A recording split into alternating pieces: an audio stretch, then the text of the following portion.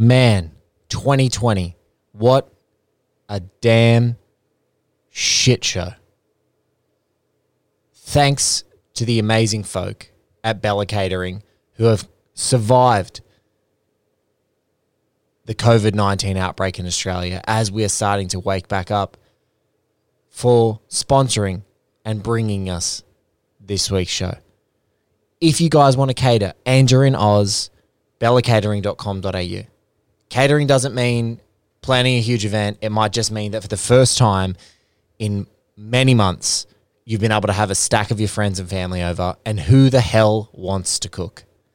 You're probably doom scrolling through your Twitter, shitting bricks that now North Korea is firing off shit at South Korea.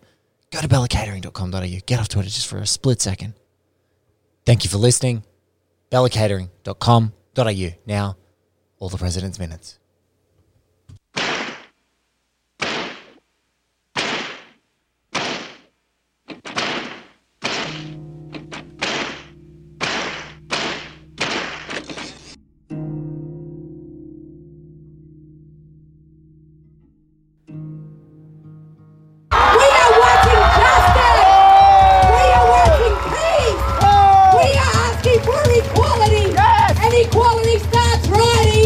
Now witnessing the power.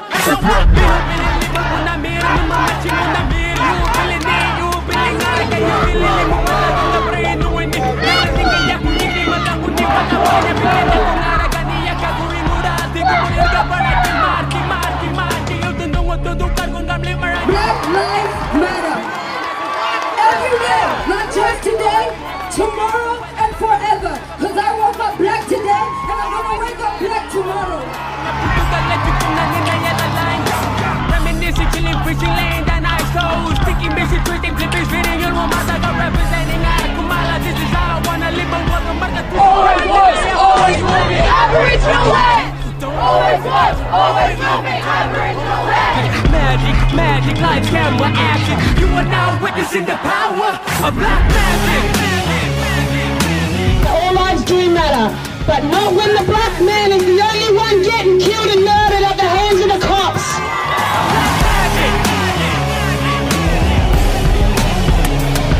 Black magic. Black magic. We're now witnessing the power. When we gonna see another mother, someone who really cares about tomorrow, not about where they get his next bite. We need more Captain Freemans, possibly more free men. These days blacks get it locked up for no reason. Aren't you watching while I'm preaching? Armed for the beggar man, they took our children away apparently for the better man. Now they take our land, big money for the settlement. Kevin Rudd said sorry and they thought that it was settlement. Black lives matter! Black lives matter! Black lives matter! Black lives matter! Think that it's living, but it isn't. See a different vision. Young, black, and talented, we all fit the description. What a time to be alive, boy, I'm down from my district. Vivid pictures, the lyrical, now maturing. And I'm pointing out my skin, nicking women. What you know? We're now witnessing the power of black magic. Black magic.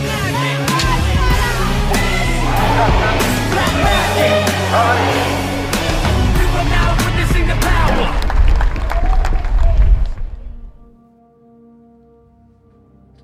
Ladies and gentlemen, welcome to All the President's Minutes. I'm your host, Blake Howard. Joining me is my equally angry guest, back for her second helping of this movie. She's one of my favorite online people because she's so goddamn forthright and just right on. She's a great culture and film writer at places like Pajiba and Bright Wall Dark Room, and I've been really digging some of her great new work that's appearing on the Jason Bailey edited Crooked Marquee. It's my distinct pleasure to welcome back my Iranian-American feminist friend, Roxana Hadadi. Welcome back to All the President's Minutes. Thanks, man. It's so reassuring to hear your voice and the anger that is within it. It just warms my heart. I was like, you know what? I need it, and I have it, and I'm ready to go. Oh, Jesus. And we were just briefly before we started recording, we were talking about the world being unbelievably different in such a short amount of time. So relative to the time that you guys are listening to the show, we're talking on the 56th minute. The last time we spoke together was, I'm just going to go and fact check it. It was the 21st minute. So like 30 minutes in the show, essentially about, a few months in the run of the episodes being dropped, and since then, like it's the change and the events that have happened seem unfathomable, and each one is more maddening than the next. Even as soon as like North Korea bombing a South Korean outpost, and you're like, for fuck's sake, why? Why now? Yeah. Why now? Wait till next year. 2021 is ripe for bombing an international rival. We've got heaps of gaps in the calendar. Do you remember the last time we talked, like, the worst thing was just that, like, Trump was evil? And now it's like, Trump is still evil. There's a pandemic. There's, like, you know, bombing. There's so many, like, attempted coups around the world. Black people dying in the streets. Protesters dying in the street. I mean, it's all pretty bad. It's all pretty awful. So I don't know if this was just like a long meta experiment, because you were like, how can the world change? Like the world changing news of Nixon resigning. So I'm still not sure that this wasn't all a part of your plan to hype up the podcast. Oh, this is the greatest hype stunt of all time. It's just like, if that was the truth, I just like each new wrinkle has made the, you know, the tactile reality of what's being portrayed in All the President's Men feel like fantasy. Like each new wrinkle has gone, you know, when this president walks to a church where he hasn't asked the permission of the archdiocese, to a church he's never prayed at, to hold a Bible upside down, when he's not a Christian in the thinly veiled idea that America is a wholly Christian nation, whatever, like it's ridiculous at this point. The whatever is really sending me. Yeah, like whatever. Like whatever. Like it's he walks there, holds a Bible upside down, and to get there and to show like this is like a show of like people basically teasing him that the entire previous day he spent the day in the bunker, he gets his forces around the White House in the form of police or you know, his presidential guard, if you like, going out there and gassing people and shooting people with pepper bullets and having riot police basically bash people back to create a little haven for him to have a photo op and then walk back to the White House in the most staged piece of ridiculous, overt propaganda that maybe I've ever seen. And I mean, Nixon. It renders, that's the thing though, it renders you speechless, right? Yes. I mean, it's one of those things where it's like, we're living through it and you have to continue on because that's all we can do. Yes. But like, how much can you bear of this? And we talked a lot, you know, in the early days of Trump's presidency about like normalizing and all this stuff. And I think there is still an argument within a certain leftist ideology to be made that what Trump is doing does not exist in a vacuum, and it has been made possible by years of Republican leadership. It was made possible by George W. Bush. It was made possible by Reagan. It was made possible by all these people who I personally think were as evil. They were just nicer about it. And so I feel like they had a veil. There was a veil of cordiality. There was a veil, yeah. And so, you know, there was still this distinct, like, fuck gay people, fuck black people, fuck Muslims, fuck mentally fuck ill women, people, fuck mentally ill people. Right. I mean, there was still Reagan Reagan had a special gift for that. He's like, oh, well, you mentally ill? Okay, cool. Just be homeless now. See ya. Right. Yeah. Go. See you later. Good you luck on with the that. street. Yeah. Yeah. Yeah. So, like, it's all still there, obviously, but like, just to strip it even of any artifice, it's like, oh, okay, so we don't need that anymore. We're just gonna go full Nazi, no veneer in the streets, just straight chilling. Okay. And I think you and I laugh because like it's desperate and terrible, and if we weren't laughing, we would be screaming. Yeah. So that's so it's the only coping mechanism. because you just want to scream. There's no other. You're either crippled, and Jordan Harper, who's on the show in one of the upcoming episodes, just after you. So in the next episode, people are going to hear us talk about doom scrolling, which I hadn't heard the term described as that way. But it's like, for any of us who are engaged on social media, you are doom scrolling through your timeline for this hellscape to reveal another layer of this hell. And there's this crippling sort of feeling where you are in utter helplessness and experiencing trauma. Even if you're remotely detached to it. And that's not to then say all of the varying degrees of intensity that ratchets up when people are on the front lines of a protest or on the front lines of this and in a protest being assaulted by police and communicating through social media or documenting horrendous acts of police violence or documenting like horrendous acts of violence that are perpetrated by, a riot squad for a presidential photo op or whatever. It's just like you end up going... You try and hope and give yourself that cognitive distance that, like, in 10 years, when we're describing this to our kids or when I'm describing it to my kids, my 3 and almost 2-year-old later and going, hey, a president did this, they might go, no, that's not possible. And you're like, yeah, let's go to YouTube, baby. We're going to watch some videos together. Daddy's going to take you down a rabbit hole. And I think for me, because like my family, like my parents came separately from Iran to the U.S. and they were here before the revolution. My mom was studying here. She went to Georgetown and then GW. And my dad was here and went to Catholic and stuff. And then they met at Catholic and got married in Iran and then came back here like in the 80s to live. And it's one of these things too where it's like, for a lot of us who are like first-gen immigrants, like our parents have these stories. Yeah. And there's always that, like beautiful, you came to the U.S. for a better life. And that's always, the narrative. And like, you came to the U.S. and like, it's a democratic country and like nothing bad could happen here. And it's just, and I don't mean that to be like sarcastic to my parents, but just to say that like, it's another component of how like, the American dream has always been a construction, right? And so for us to see now, the things that you thought were part of that American dream, like law and order, responsible politicians, people who like gave a fuck working in the system, like, oh shit, yeah, a lot of that is a lie, actually. Yes. And to see it like so fully collapse, I think, in front of us, it's just one of those things that's so staggering. And I think that, that's what keeps us going back to something like All the President's Men, because absolutely every presidency has had scandals. We've certainly lived through 4 fucking years of nonstop scandal, right? And that's part of the agenda. So the part of the agenda is to like deaden you, right? So like, everything becomes the same thing. It's all doom scrolling, right? Like all the stories have the same amount of weight on your news feed. And it's like, well, is one thing really worse than the other? I guess it's all just like a toxic stew of terrible.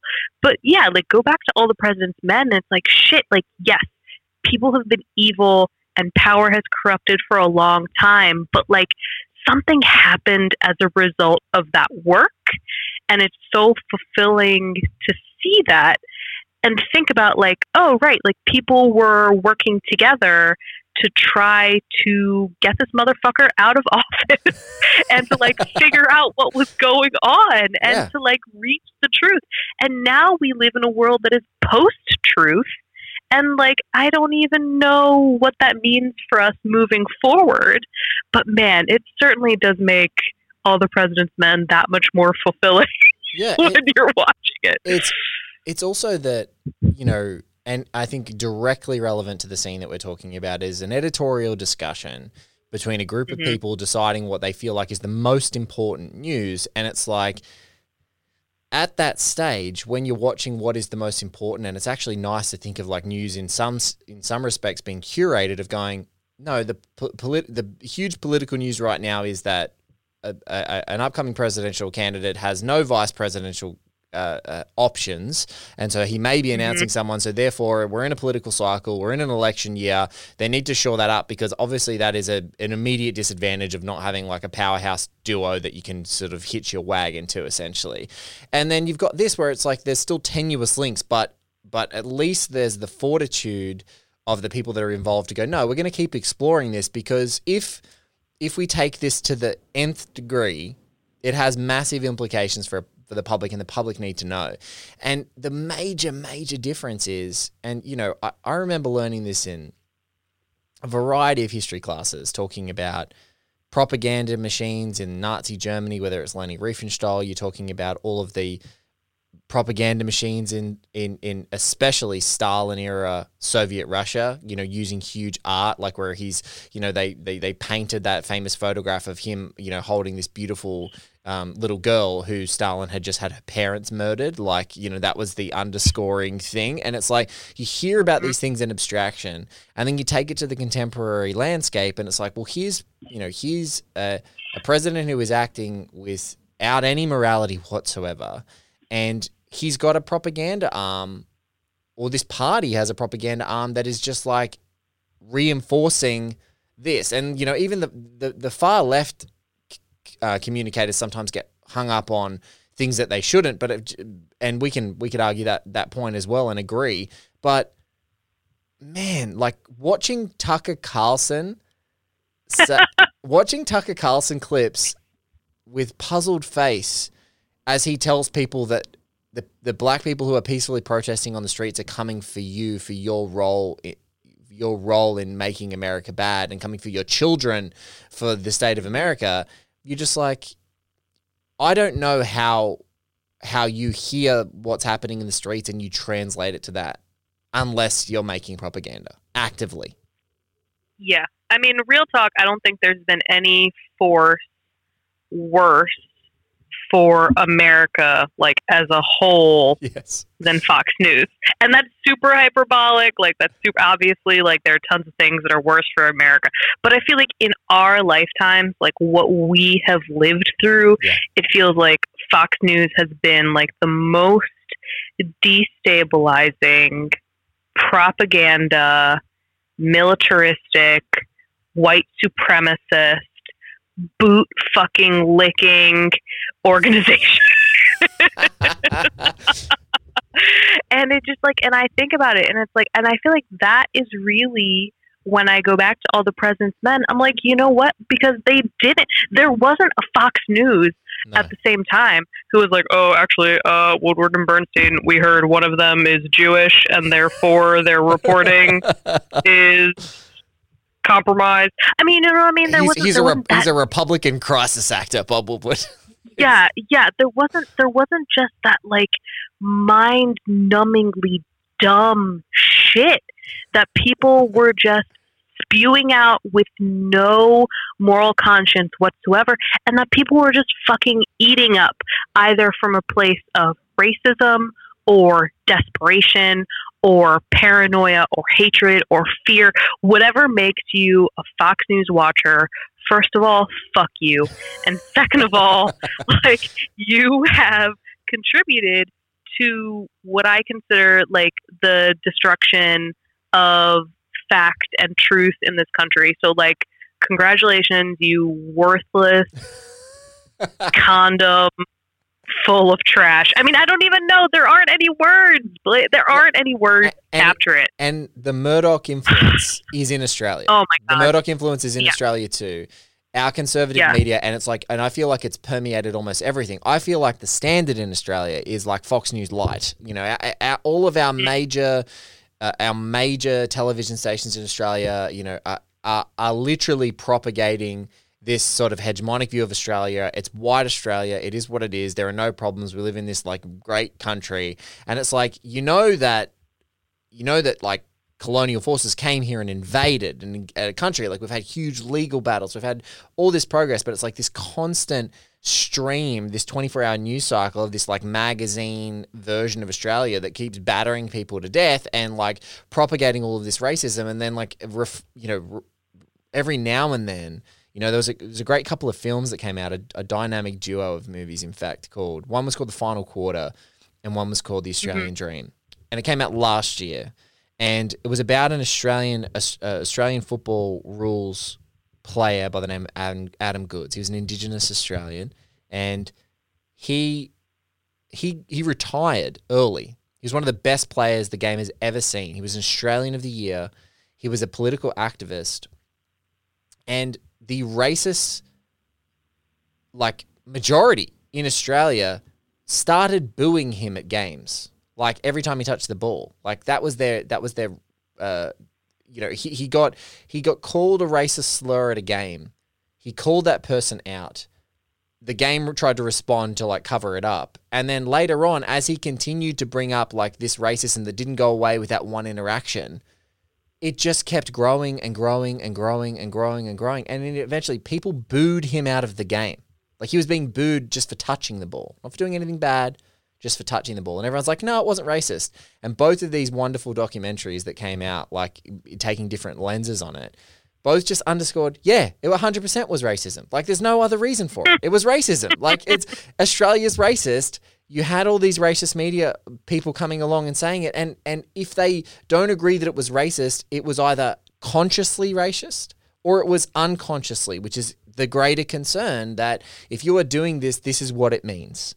And I think that in this country, that's something that is still reckoning. Like I think it was last year. I would love to have been sitting on a couch next to you when I watched this on an Australian morning television program.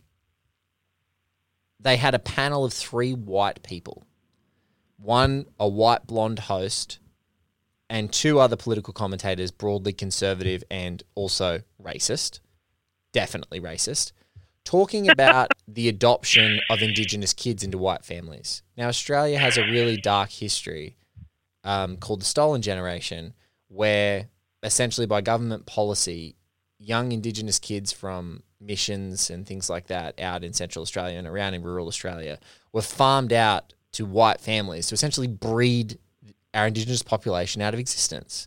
And this is a blight on our history and a very dark age that still has grief riddled through it. It's only a generation ago. Like, it's the parents of my friends who are part of this stolen generation who are only, like, rediscovering their true Indigenous roots because it was essentially sanctioned by the government to squash it into fucking nothingness. And so you fast forward to 2019. This is back in sort of like the 70s and 60s, and it was all kind of abolished. And the White Australia policy is something, if people want to research it, and you're an international listener, just do some googling if you want you to curl your hair. If you want some feel good reading in 2020, I say that with a deep amount of sarcasm, but. Extreme sarcasm, please note extreme sarcasm. It's fucking awful. Every part about it is awful.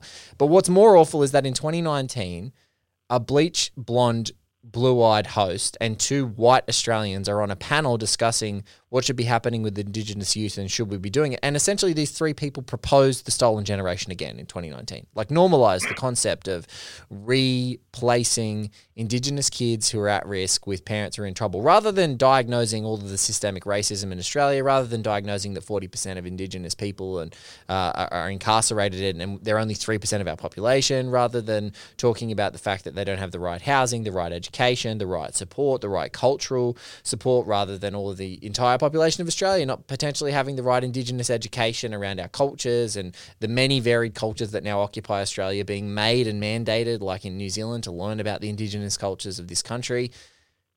They just proposed the new stolen generation. And if you were sitting there as a person that I feel like had any kind of morality, like me or anyone that I know that is listening to this show, you'd be floored to almost just staggered. And what's actually a relief in the most recent civil unrest that's sort of echoing now all the way through to Australia in the Black Lives Matter process is that those people are being retroactively sued for promoting the stolen generation.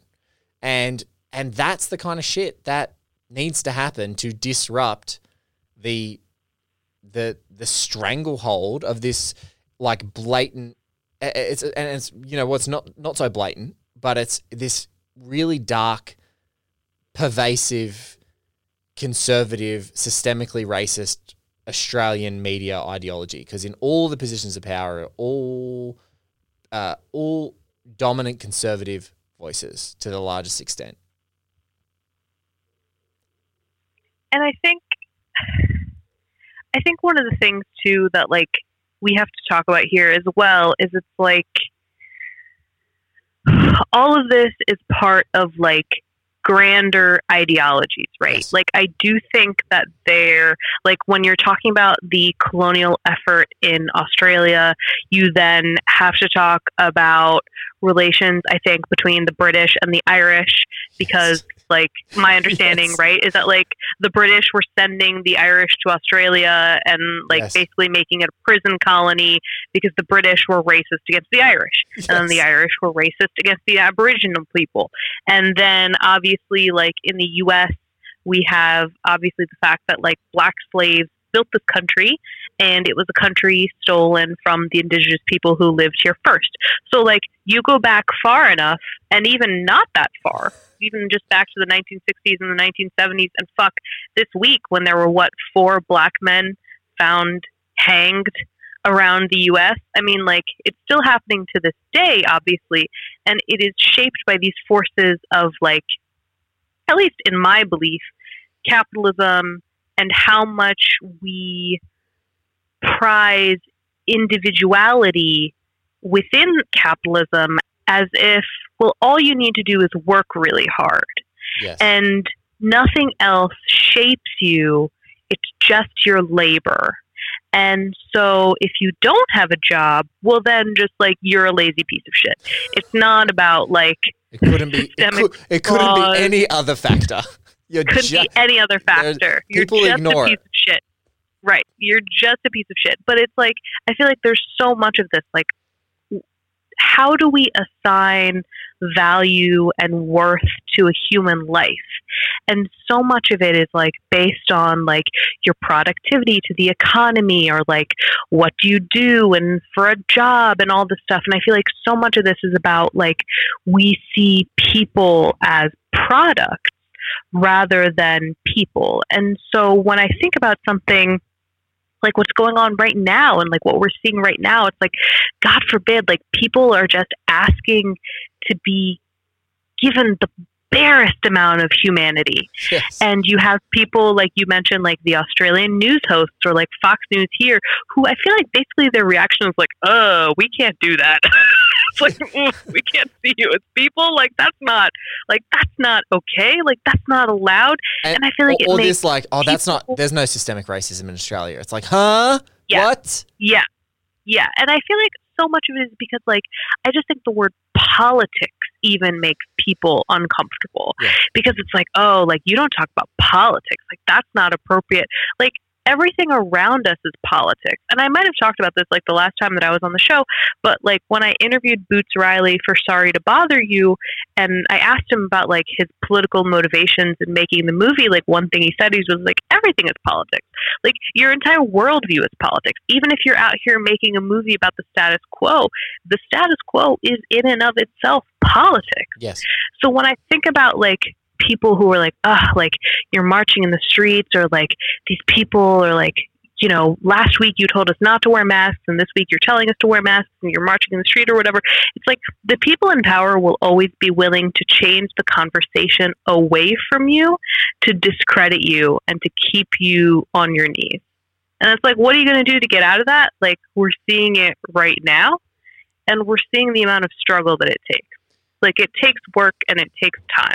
And I think that I love how people are like, how dare you go and put people at risk? I'm putting myself at risk. I would rather.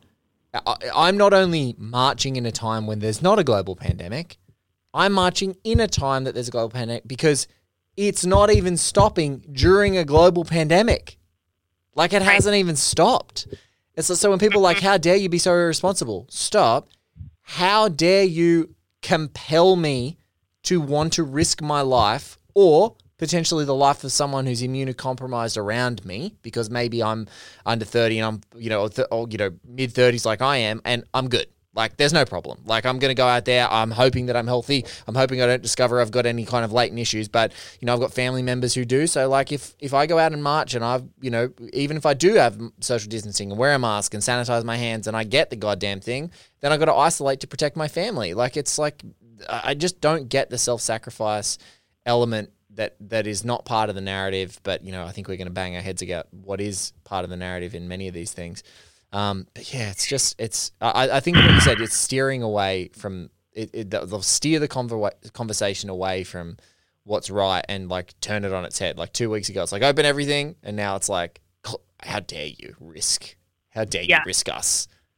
Yeah, I just think it's funny because it's like, well, I mean, looting is a sort of opening everything. We are forcefully opening and acquiring goods. Right.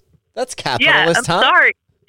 That's what you guys wanted, was it not? My bad.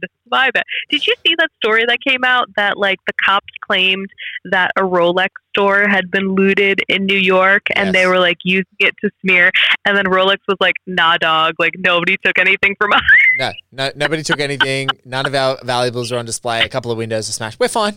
It's just like they're like, we're fine. We're fine. We're good. We're good. Yeah. Oh, bless. All right, let's. This is good. Let's stay angry.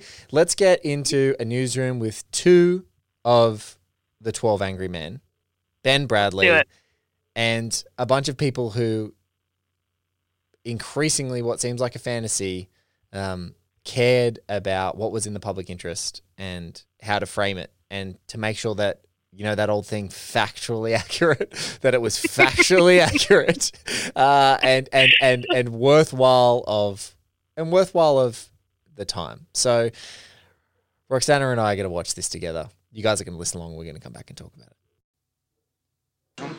We have the Bremer diary. Wished to kill Nixon. He took a car trip to New York, Ottawa, and Washington to kill him. We have the Senate approving the ABM treaty. ABM. And of course, we have McGovern offering the VP spot to everybody. Yeah, that's news. I have. Because everybody's been offered it. Now, I'll tell you what's news when someone accepts it. That's Here's some great art. a big mistake. McGovern and Humphrey, breakfast, smiling their asses off. Is that great?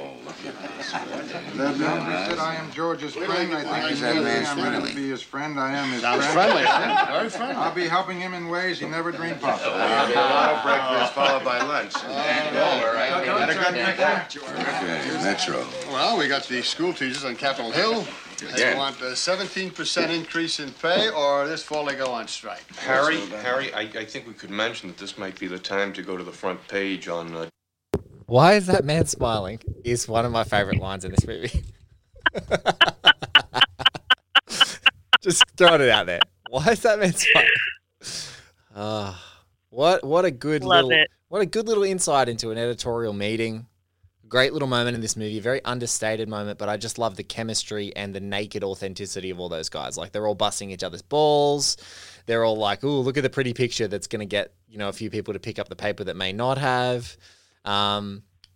Jack Warden just being Jack Warden. Like, it's enough. It's enough. And I feel like there's so much, like, there's just such a smart alecky sort of vibe of all of those guys. Like, and like you said, like, just that sense of, like, we've all worked together before, obviously. Yes. We all know what the mission of the paper is, and we all know what we're here to do. And, like, that universality of purpose, I feel like, is so, not necessarily unique to a newsroom, but it just permeates a newsroom. You know, like when everybody is working on deadline and somebody's working on one thing and somebody else is working on another thing, but there is very much like this delicate dance that is happening to get all of the pieces out the door correctly. And so, like, an editorial meeting, like you said, it's like being a fly on the wall in terms of, like, the editors each value their section so highly, and they're all going to go to bat for their reporters and the stories that they're working on. Like, I feel like an editorial meeting is one of the greatest examples of trust between an editor and a reporter, right? Because, like, as a reporter, you're hoping that your editor is going to go in there and represent your story to the best of their ability to, like, get you the space that you need. And in turn, the editor has to really think, like, okay, you guys can deliver what you promised, otherwise you're going to make us all look like assholes. And so it's like, I just love the vibe of that meeting. I love it too. And it's such a great inversion of what we've seen so far. The boys are always looking in on these meetings, and later they will participate in them. but it's so cool to hear what's important to that paper. And I think it's such like, it does so much for that whole like contextualizing and framing what is important for the people at that time, how these guys interact. And I actually think for all the ball busting and talking, the newest member of the crew of editors who starts to say, hey, we should publish this story, you can hear how tentative he is. He's clearly a new guy in the team.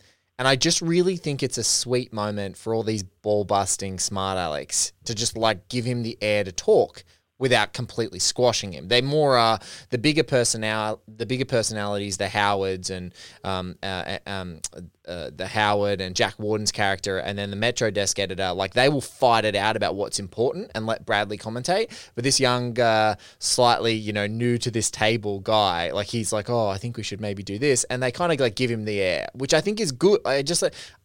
However authentic it is, I just love that they've at least got the candor there, but I just love this entire ball-busting exchange is great. And it's not that they don't care. They just care deeply about their individual section and their guys going to bat, and even their individual reporters in their section. We should take over the Watergate story, like which is later on in this entire scene. But I love this. I love this for, when we're talking about journalism movies and journalism movies as a genre, I think an editorial meeting is like, if you don't have it, it's a big question.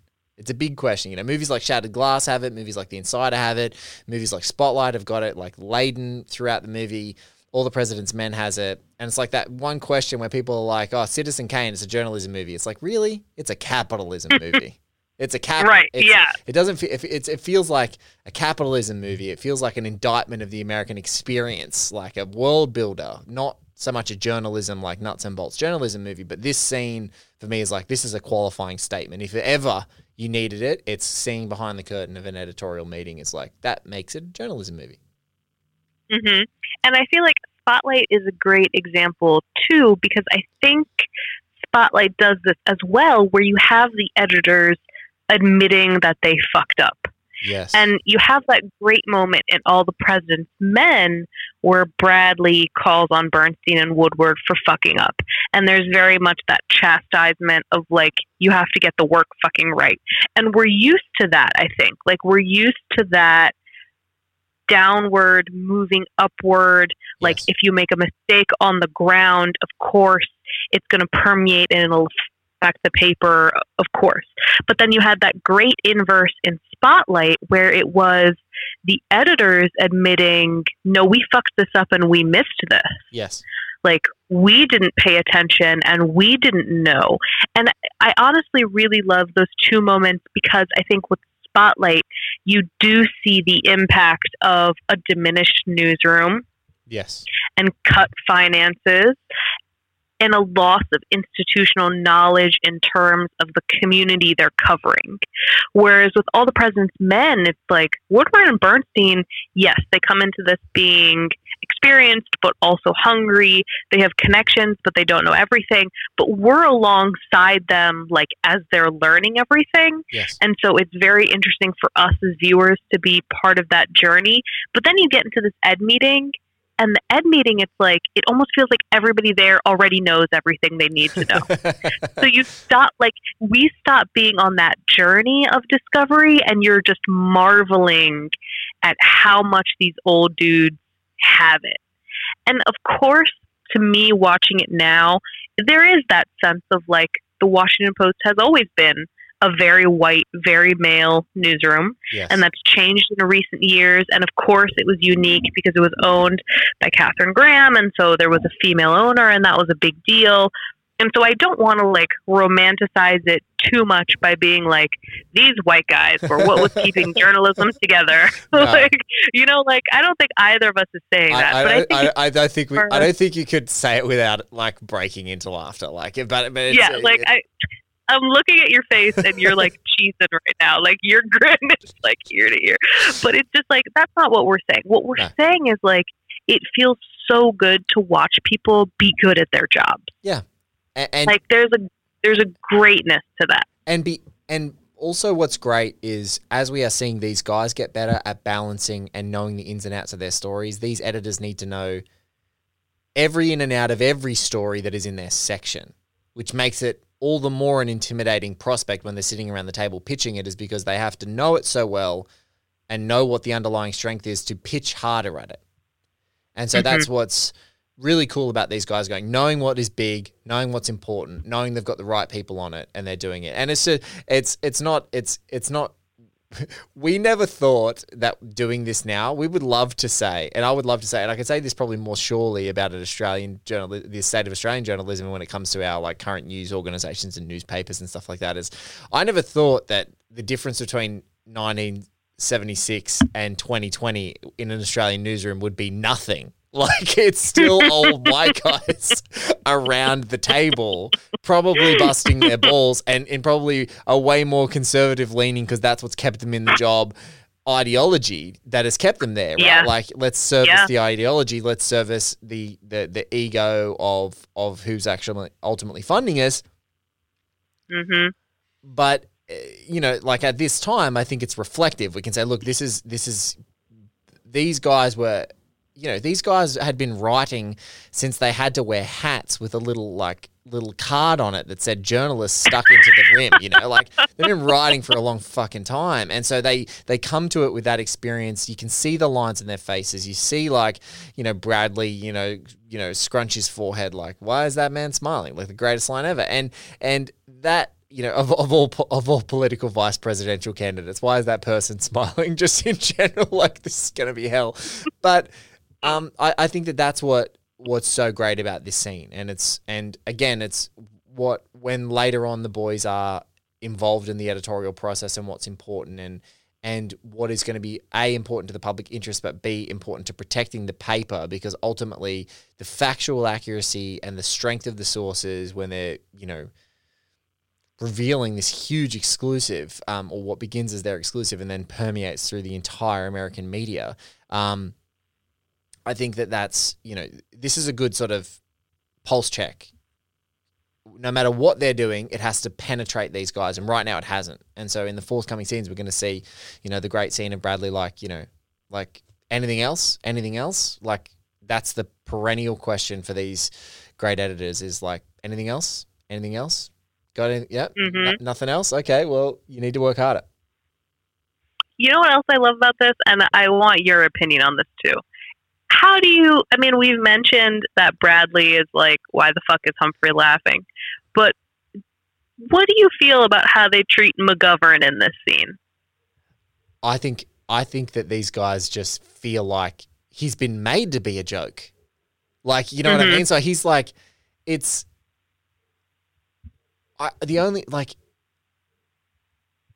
think that they are seeing the writing on the wall for McGovern long before McGovern sees the writing on the wall. Like, all these guys have seen political campaigns that have worked, and I think that they've just dismissed it like, oh, Nixon's coming back. Like, there's no way he's not coming back. That basically is how they feel. And I think that, you know, that's been some of the challenge, you know, with the entire Democratic Party process leading up to this. It's like, you know,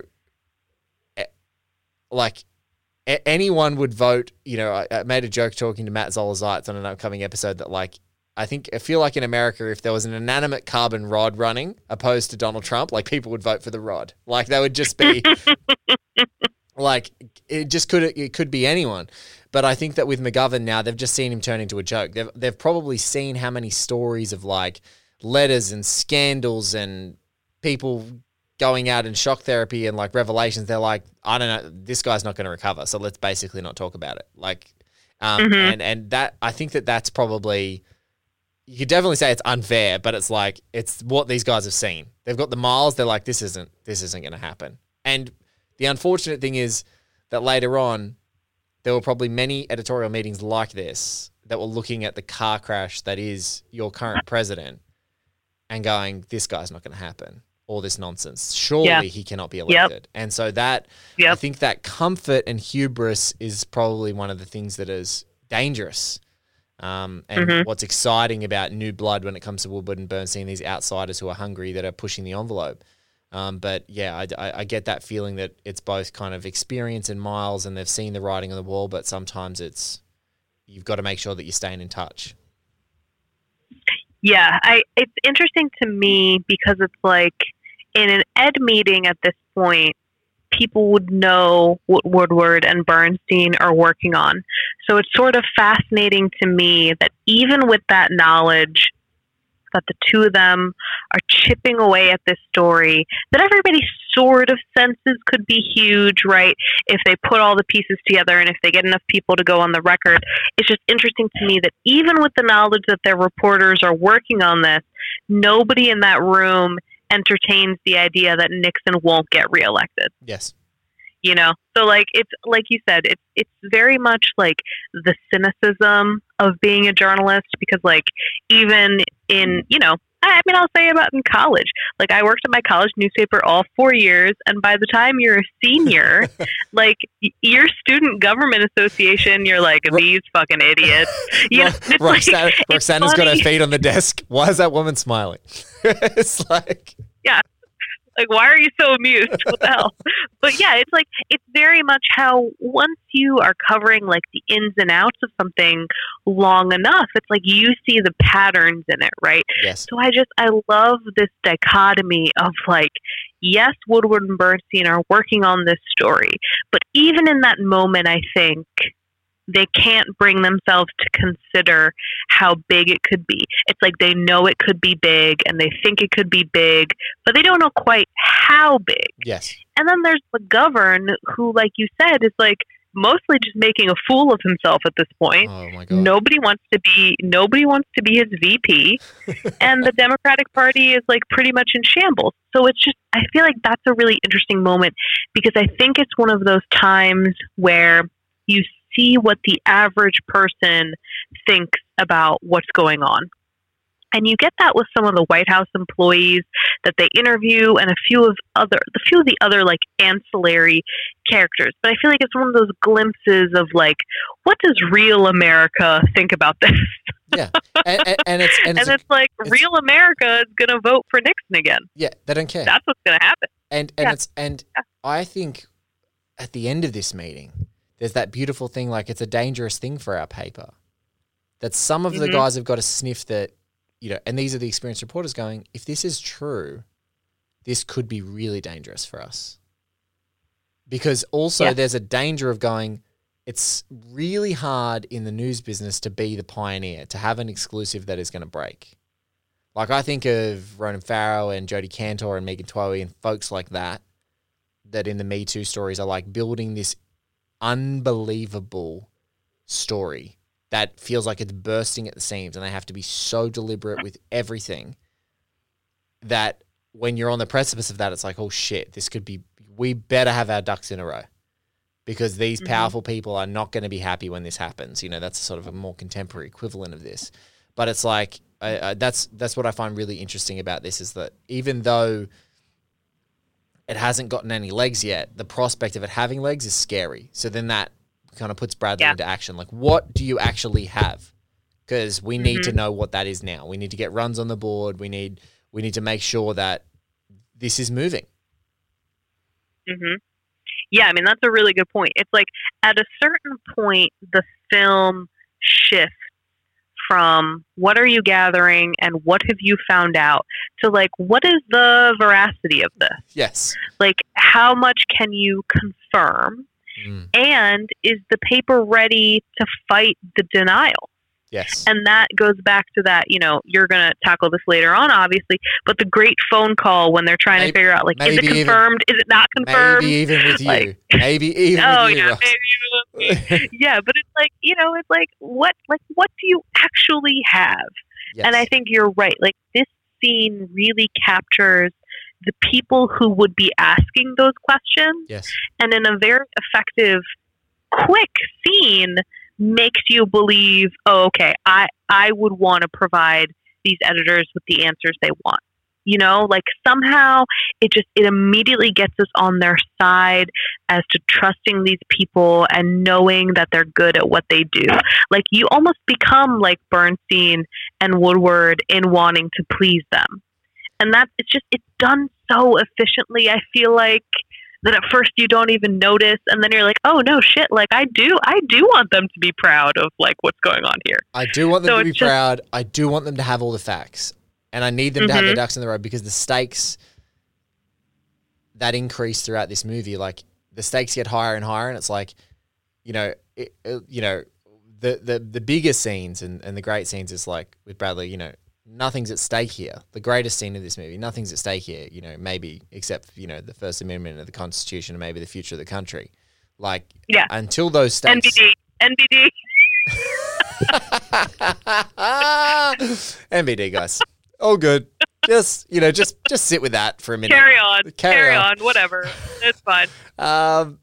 Like, I think that this is the start of that scene of, like, there are really practical beginnings to that conversation of, like, really great journalism is that foundational understanding of having all the ducks in a row in the story and people being super clear on what it actually means. And I think that what's great in this scene is they don't, and what prompts Bradley's next move with Harry Rosenfeld and Jack and Martin Balsam's Howard is what is the actual story we're going for here? We've seen some illegal shit happening. We've seen some weirdness. We've got some sort of conspiratorial flavors, but what is the story?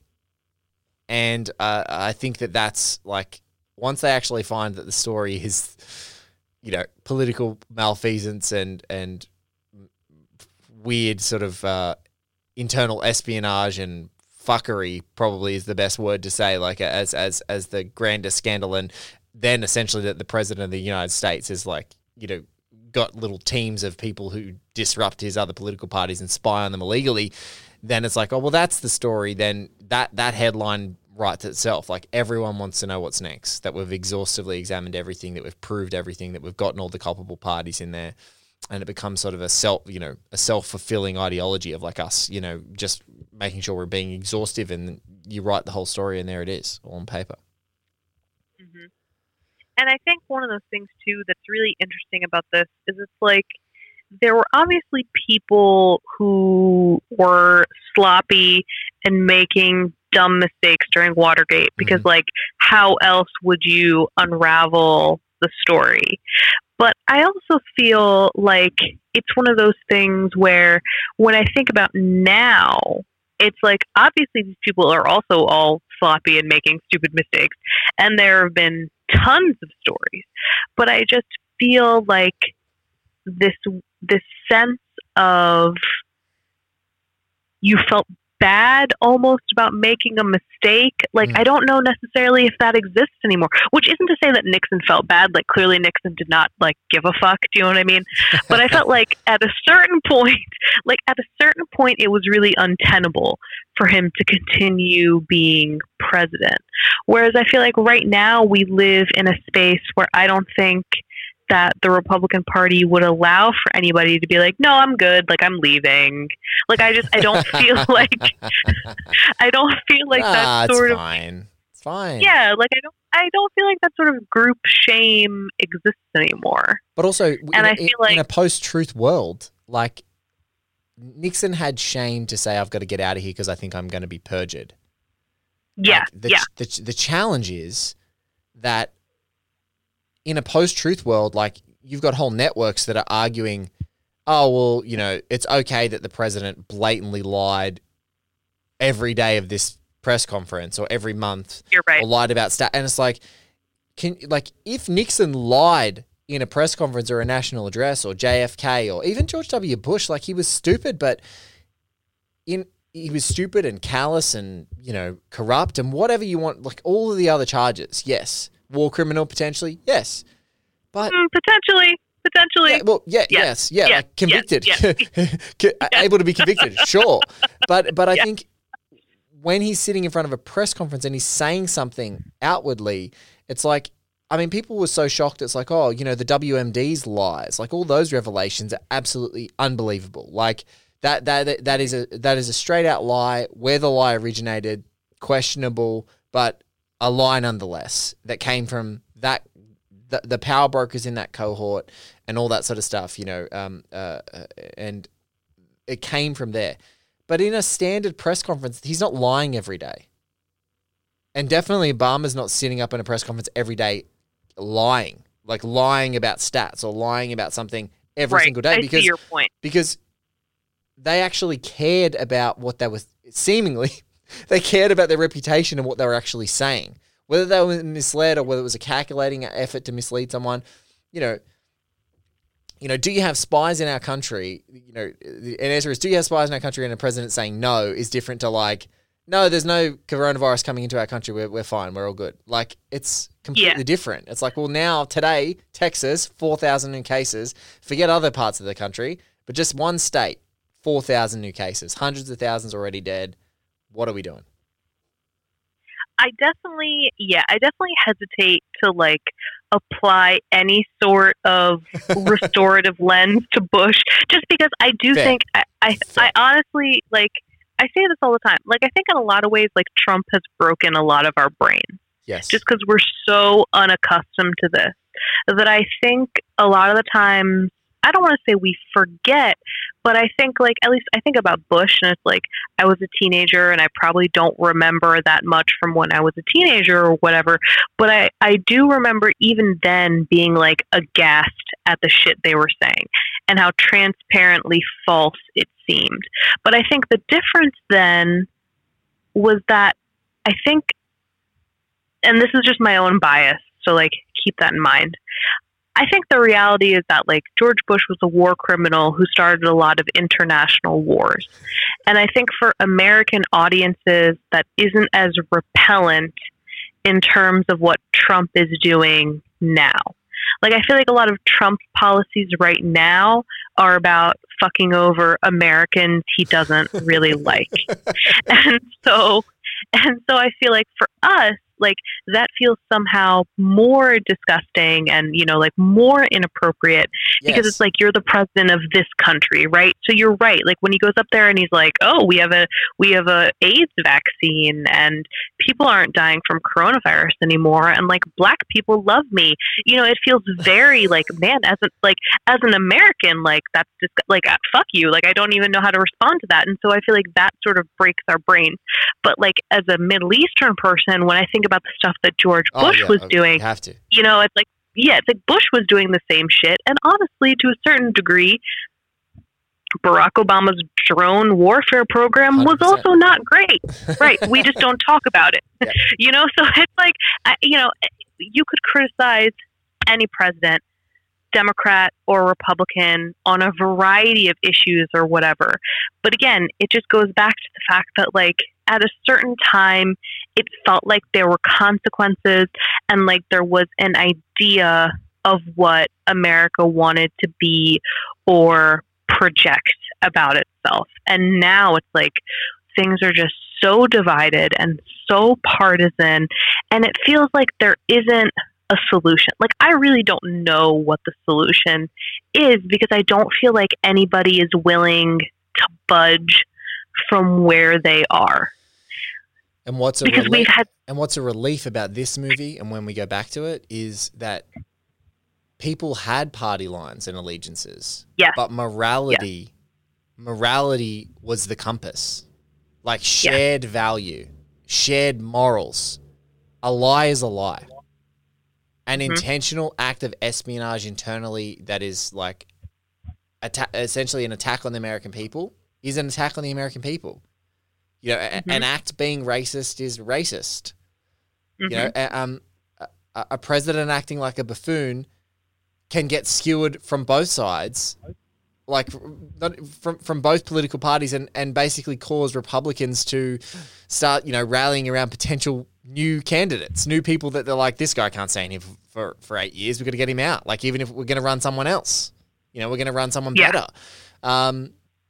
And that would be the reaction, or going like, oh man, I can't believe, like, this guy, like, he's such a dope. What, you know, we were duped. You know, we don't necessarily want a Democratic president, but we absolutely don't want this guy again. Like, what's the Republican Party doing to get this guy out and get someone who's better? You know what I'm saying? Like, it feels like that's the world that was like the agreement, almost like it was like this better agreement of, like, yeah, like, at the end of the day, it's not going to be drawn down these really farcical party lines. It's going to be about morality and human rights and people. But, like, it's just, it's now this, I don't know, like, this complete digitized, you know, mainlining of this tribal bullshit constantly.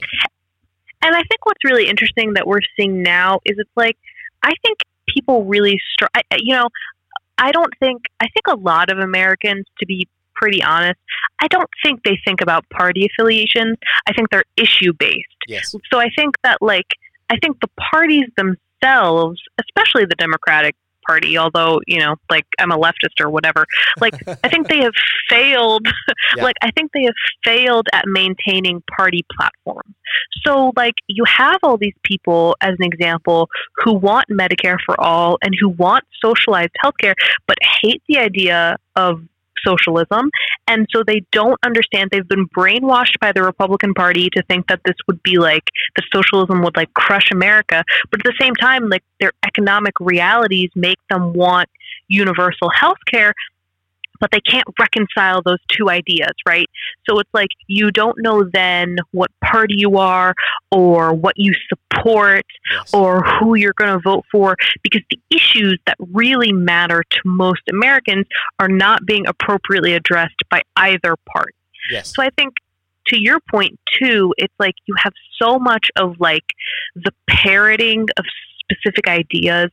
Fox News is always going to be racist and anti-choice and communist fear-mongering, but they're not going to offer any solutions for any everyday American problem. Yes. And I also think, to a certain degree, we've seen 4 years of the Democrats sort of being ineffectual in terms of countering what Trump does. What really bums me out every time is when Trump does some dumb shit, as an example, which you brought up, the church photo op, right? He goes to this church, he tear gasses people to get them out of the way. He has a Bible. The journalists ask, is it your Bible? He says it's a Bible, whatever. It's dumb as shit. It's the kind of stuff that you watch and it makes your heart curdle a little bit. And then 2 days later, what does Nancy Pelosi do? She has a stunt photo shoot where she's reading passages from her Bible to prove to us that she's a better Christian. I'm sorry, as an atheist, I don't care about that. I want to know what you're doing for the country. You know what I mean? Yes. So it's it's depressing to me that in the past 4 years, we've allowed Trump to dictate so much of how we engage with him. It just feels but it feels like you and I go, the obvious thing to do is go out, be helping people, protest, and then when there's a press conference going, I'm not going to have people shot for a photo op. I don't need to prove that I'm out here on the streets with these people. They need to be heard. I'm their representative. Right. Let's stop the bullshit. And some Republicans are doing it better. You see Mitt Romney and you're I don't know. Oh my God. You're Mitt Romney's marching and saying smart things and people are hey, Mitt Romney's smart. You're no, he's not. He's an idiot. But let's just say he's terrible. He's terrible. But just in that moment, he made the right political decision. And people are wow, pat that guy on the back. And you're no, he's an idiot. But absolutely credit where it's due. He said the right things. He shut the fuck up. And he walked alongside the people protesting, saying that, what they were marching for was righteous. And it's that's enough. That's enough in that moment. There's no stunts that need to be said. You're going to garner way more.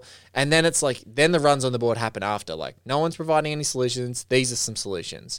And this is not going to cost America that much money. It's going to cost us this much money. And having some practical stuff that can be implemented quickly so that people can get behind it. But it just feels the same thing happens in Australia. People get the fear-mongered. They get fear-mongered out of change because of some basic whatever reason, any minor change to the status quo, they freak out, and so they can't possibly do it. But the liberal, progressive governments in this country are deeply ineffectual as well. They're just the worst. And you're I don't blame the other party. You guys lost this. They didn't win. You guys lost. Yeah, to be fair, in terms of optics, it's it feels whatever Trump does, the Democrats then decide that they have to do a better version of it. And at a certain point, it's stop letting him drive what the conversation is. Yeah. Just break out of the cycle of feeling you need to react to him every time and just do something differently. But it's you said, it's I struggle to figure out who our leading voices are in implementing that change. change. Yes. And I do think that's something interesting too that All the President's Men does, is like in this scene we do see these editors sort of brushing off the idea that any change can happen through the political system, because they don't take McGovern seriously. They pretty much accepted that Nixon is going to win again. And so I do think there is sort of, and this is, you know, possibly, probably egotistical, but I do think that they have this belief that like the work that we're doing is important and can make a difference. And ultimately it did. Yes. So what I think about now is like, what are the conversations in like Fox News or even at the Washington Post or even at the New York Times? Like there's such an idea that they have to be objective for the New York Times and the Washington Post. And obviously Fox News is operating under their own subjectivity. Like, I really think, like, what are the conversations about what you want to achieve as an institution? Yes. Like, what is the mission of your newspaper? And I feel like that's really what it comes down to in terms of, like, I think that we can love All the President's Men for being an excellent example of what we expect from objective news reporting. Like, you want the facts and you want the truth and you want people to be able to read those and determine for themselves that it was wrong and then to demand change. But I almost feel like now it's like we don't have objectivity anymore. No. I think in a post-truth world, it doesn't exist. And I think a lot of times you realize that this idea of objectivity is really just maintaining the status quo that we've already established as like white supremacist, racist, capitalist, oppressive. So like what's next for us in terms of media? And I don't think we've figured it out, because I feel like if we knew what was next, then maybe how we cover all of these scandals would have mattered. Yes. Like maybe people would have cared. And I can't figure it out either. Like I don't know what media needs to do differently, and I don't know what we as consumers need to do differently. It is like a two-way road, but I just think something needs to change for that galvanizing moment really to come. And maybe we're living it right now. I mean, people are on the streets, like people are demanding change. Like maybe we're living through it right now and we just don't know it yet. But something has to be different, I think. Otherwise, I can't imagine the next 4 years or the next decade or the second half of our adult lives.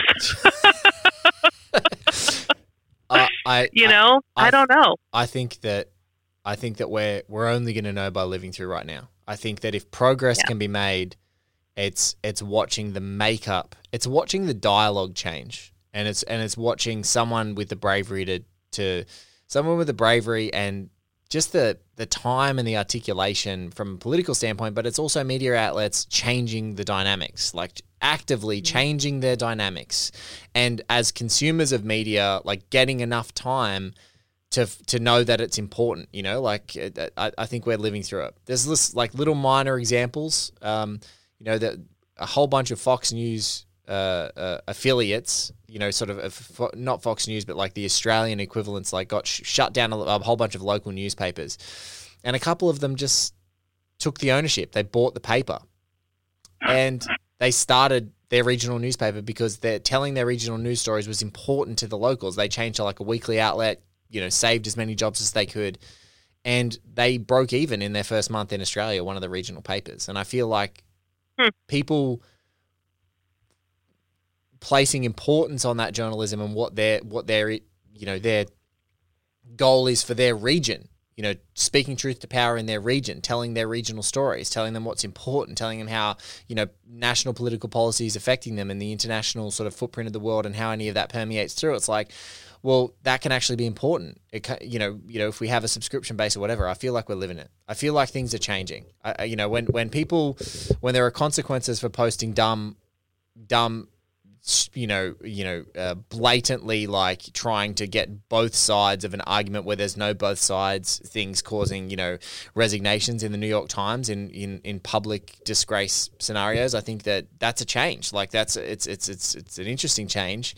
But I think that, podcasts and other things there's a world out there where it's changing. But like you and I said, I don't know if we can just get through fucking 2020. If we could just survive 2020, then maybe we can reflect. There might be like an addendum, an epilogue going like, did things change in 2020? And I'm hoping that part of this dialogue in this show is exactly like proposing some of that stuff. Well, and that's the thing too. Is like I think that we have to live through this moment, and every day somehow we're getting closer to the election. I don't know how that keeps happening.